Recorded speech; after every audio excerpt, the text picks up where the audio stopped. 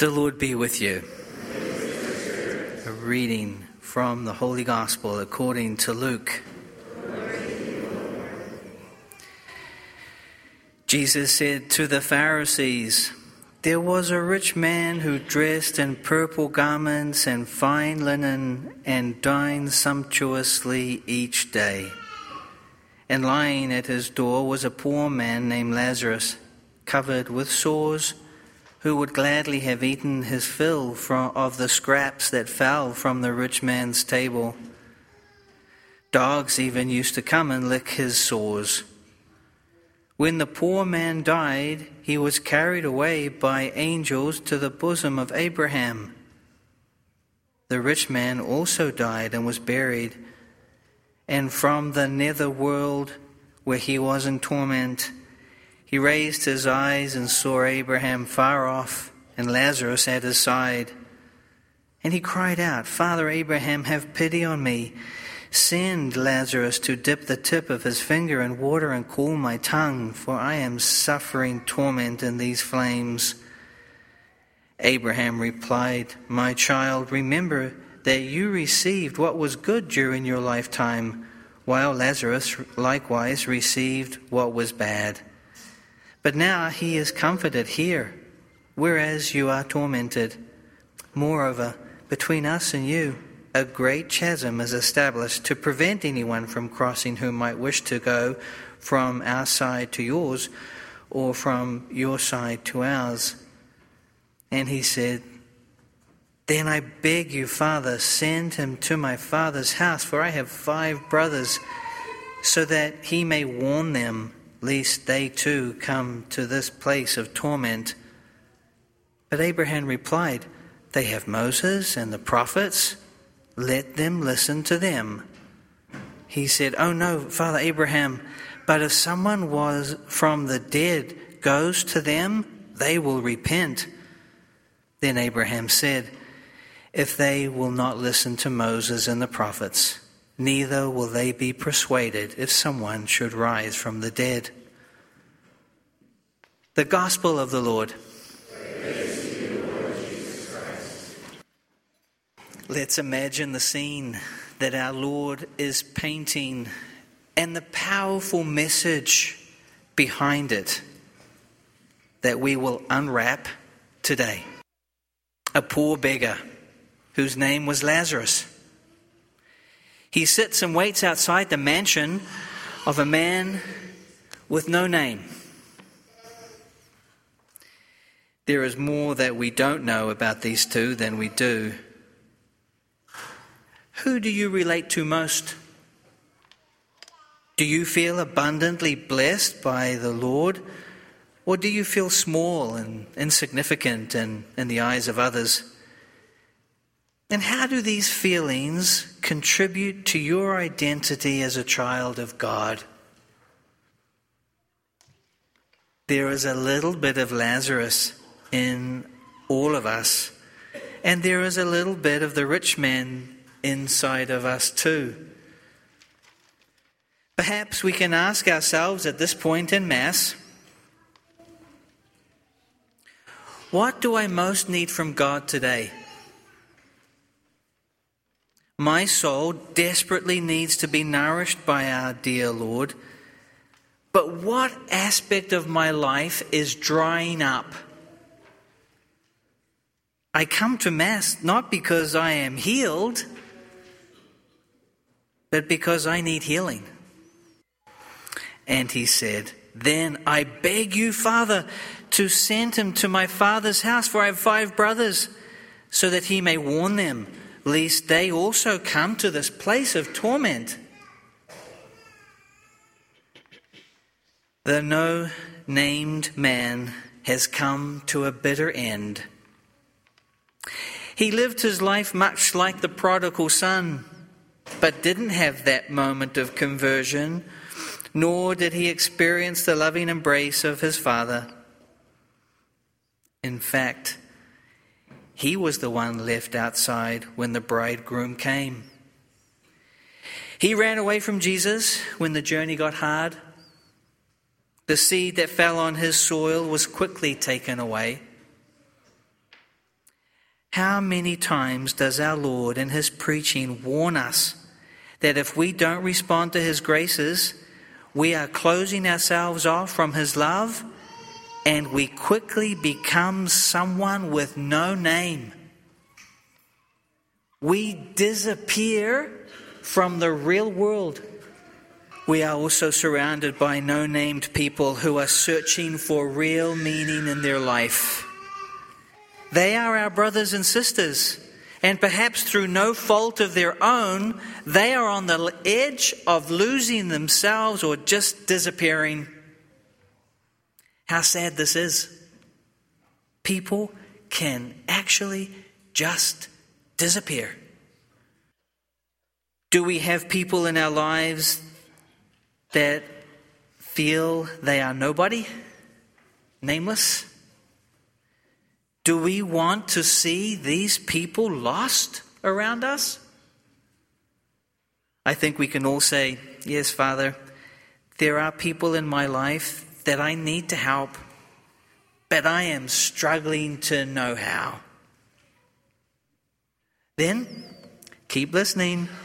The reason we come to Mass is to find the answers to our most important questions. Yes, it's true, we need healing, but we are called to be healers.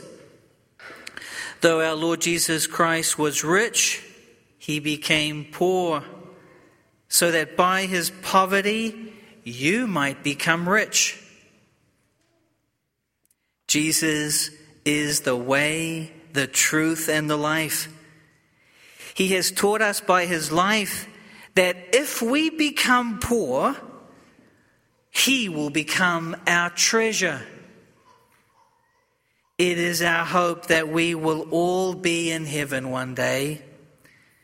That's really the only thing that matters, and we have said that from this place 1,000 times. And yes, I promise you, you will hear it another 1,000 times. We are, in fact, some of the most fortunate people on the planet. We know how short our time is. We understand our need to confess our sins and be in the state of grace. We do carry a gospel in our pocket. We are people of prayer. And all this makes us poor in the world's eyes and rich in God's. How many of you have been a witness to your neighbor of a good person, a God-fearing person, a solid citizen of heaven? When I see you pull up to church on Sunday, you have a skip in your step. You are very happy to be here. This is your home. As a religious priest, I own nothing except the crucifix I received on the day of my profession of vows, one of them being poverty. So I am, for all intents and purposes, the poorest man in this church. And you make me rich. Compete well for the faith. Laid hold of eternal life to which you were called when you made the noble confession in the presence of many witnesses. We all know people, and I am thinking of one in particular, who are coming to the end of their race, the end of their earthly life. Is it not one of the most powerful images to see a man or a woman you know who is getting ready to greet the blessed Lord and to be taken to the bosom of Abraham? Recently, I said Mass for my best friend who was dying, and I couldn't help but think, you have run the race. You have kept the faith, and Jesus is calling you. And he's my age. I've got a picture today of 12 of his best friends standing all around his bedside. Surrounded by the sadness of letting one such friend go, there is that reassurance Life is all about dying so we can get into heaven. My friend came into the church 10 years ago. 6 months ago, he said to me, "Father, I came into the church reluctantly, but I see now it was the best decision of my life." He told me this as we sat on the beach looking out at the ocean of divine mercy. I am preparing to let him go to the Lord, just like you have for many of your friends. They are showing us the way. Don't wait for the Lord to come to get you. Be ready now. Live your life to the full. We have nothing to lose and everything to gain. I would like to finish by quoting the Saint of the Week, Padre Pio. Foolish are those who fail to fathom the secret of the cross. Is this what happened to our man with no name? With prayer and thanksgiving, we now make our petitions known to God the Father.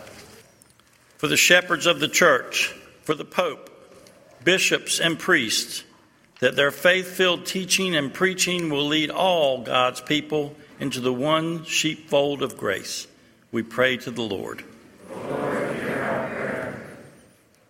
For an end to religious persecution and terrorism, we pray to the Lord. Lord, hear our prayer. For our parish to be ever more devoted to Jesus and the Holy Eucharist, we pray to the Lord. Lord, hear our prayer. That the dignity of human life will be protected in our laws, we pray to the Lord.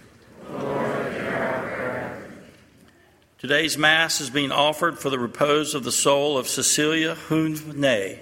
We pray to the Lord. Lord, hear our prayer. For those who are sick or infirmed and for their caregivers, that God in His mercy will draw close to them and raise them up, we pray to the Lord. Lord, hear our prayer. For the repose of the souls of all the faithful departed, that through our prayers and those of the Blessed Mother they may join in the saints in heaven. Eternal rest grant unto them, O Lord. And the perpetual light shine upon them. May their souls and the souls of all the faithful departed, through the mercy of God, rest in peace. Loving Father, let the peace of heaven that surpasses all understanding guard our hearts and minds through Christ our Lord. Amen. Amen.